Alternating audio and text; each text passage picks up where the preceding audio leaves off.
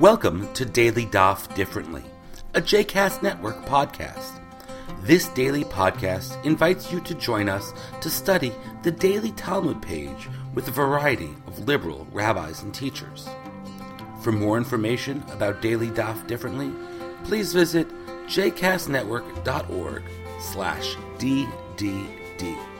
For more information about the other JCast Network podcasts and blogs, please visit jcastnetwork.org.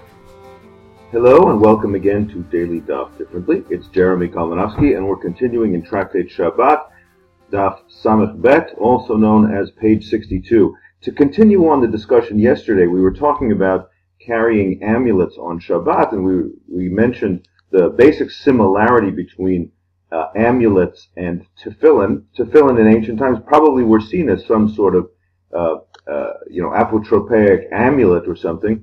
And we talked about whether or not you could carry an amulet into the bathroom. Keep in mind that their bathrooms were not like ours. They were latrines. They smelled horrible. And so carrying sacred items in was certainly forbidden. And so we talked about carrying amulets in. Now today, the conversation continues about the tefillin. And the Talmud says something that is simply mind-boggling to me. It suggests that the reason not to carry tefillin into the outhouse is not the presence of the biblical text written inside the tefillin, for after all, that is enclosed in a leather pouch. The problem that the Talmud concludes is really the reason not to wear tefillin in the bathroom is that on the tefillin shel rosh, the box that goes on the head, the letter shin, signifying Shaddai, is actually part of the shape of the tefillin, signifying the divine name, is actually part of the shape of the tefillin, and it is exposed. And I couldn't believe that was the reason why one shouldn't wear tefillin into the bathroom. The great historian Yaakov Katz says that much of halacha comes from logical deductions, and much of it comes from what he calls the ritual instinct of the people. Certain things might be logical, but ritual instinct says that they're inappropriate.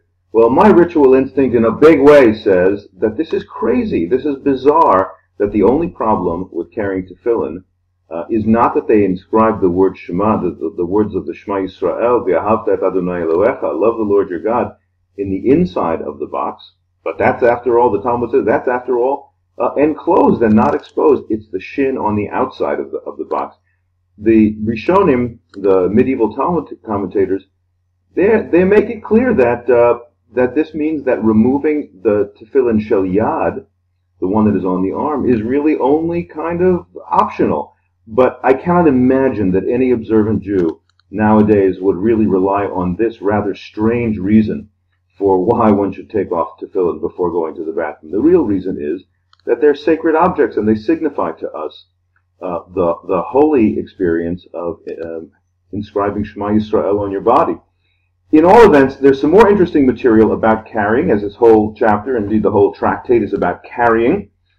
And there's a tremendously interesting discussion that goes on, and I think for anybody with a feminist vantage point on rabbinic text, this one should be interesting to you.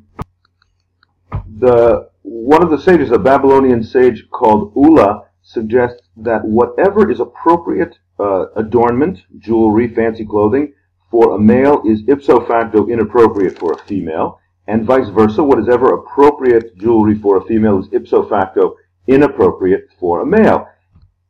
And the Talmud's description of Ula's viewpoint is a rather shocking phrase, Kasavar Ula nashim am bifnei atzman hen.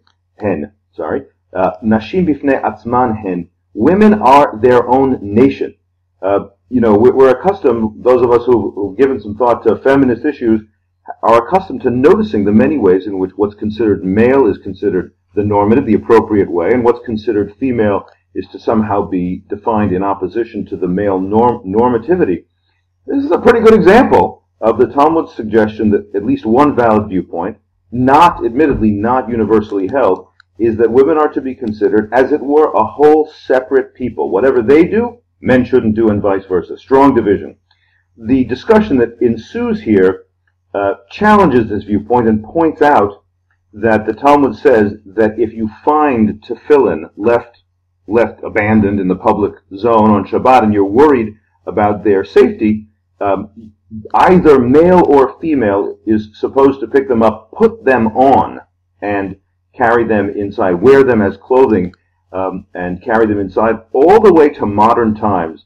Like almost all debates, this one is left unresolved, and all the way to modern times, rabbinic authorities have been divided over whether or not, in the end of the day, women should do that. Maybe Ula is right, they are implicitly saying.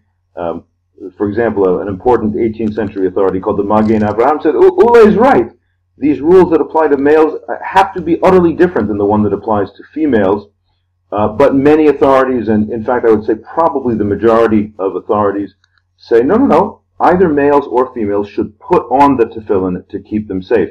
In my corner of the world, in an egalitarian Jewish community, we are in favor of both males and females wearing tefillin anyway, so it's an unresolved question. But those of us who are modern students of this material wrestle with the ways that the ancient texts were certainly not having what we would consider modern sensibilities. 2 more points that are interesting about our page today. We discuss the appropriateness of wearing perfume.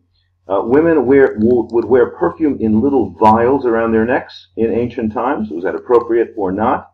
And the final word in that conversation, does that count as carrying or not?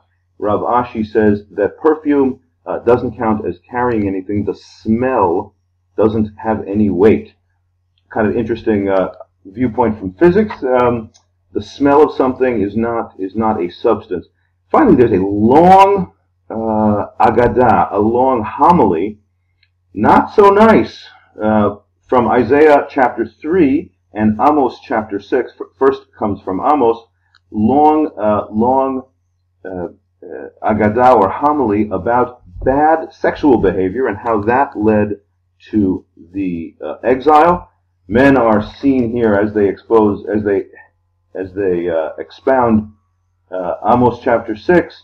Men are seen to be sharing wives, not very nice, and that's why they would be sent into exile. And women are shown to be too flirtatious, and that's why they would be sent into exile.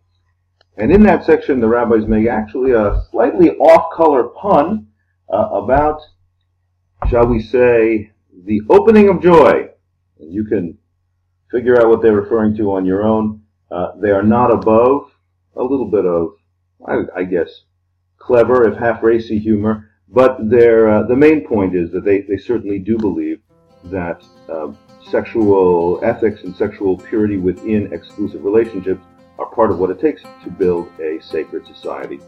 All right, thanks for studying this passage, which is so much about male and female relationships with each other, and I look forward to studying with you tomorrow's passage. I hope you've enjoyed today's episode of Daily Daf Differently, and that you'll join us again tomorrow for a new page. The music at the open and close of this episode is Ufros from the Epicurus album One Bead, available on Bandcamp, iTunes, and Spotify.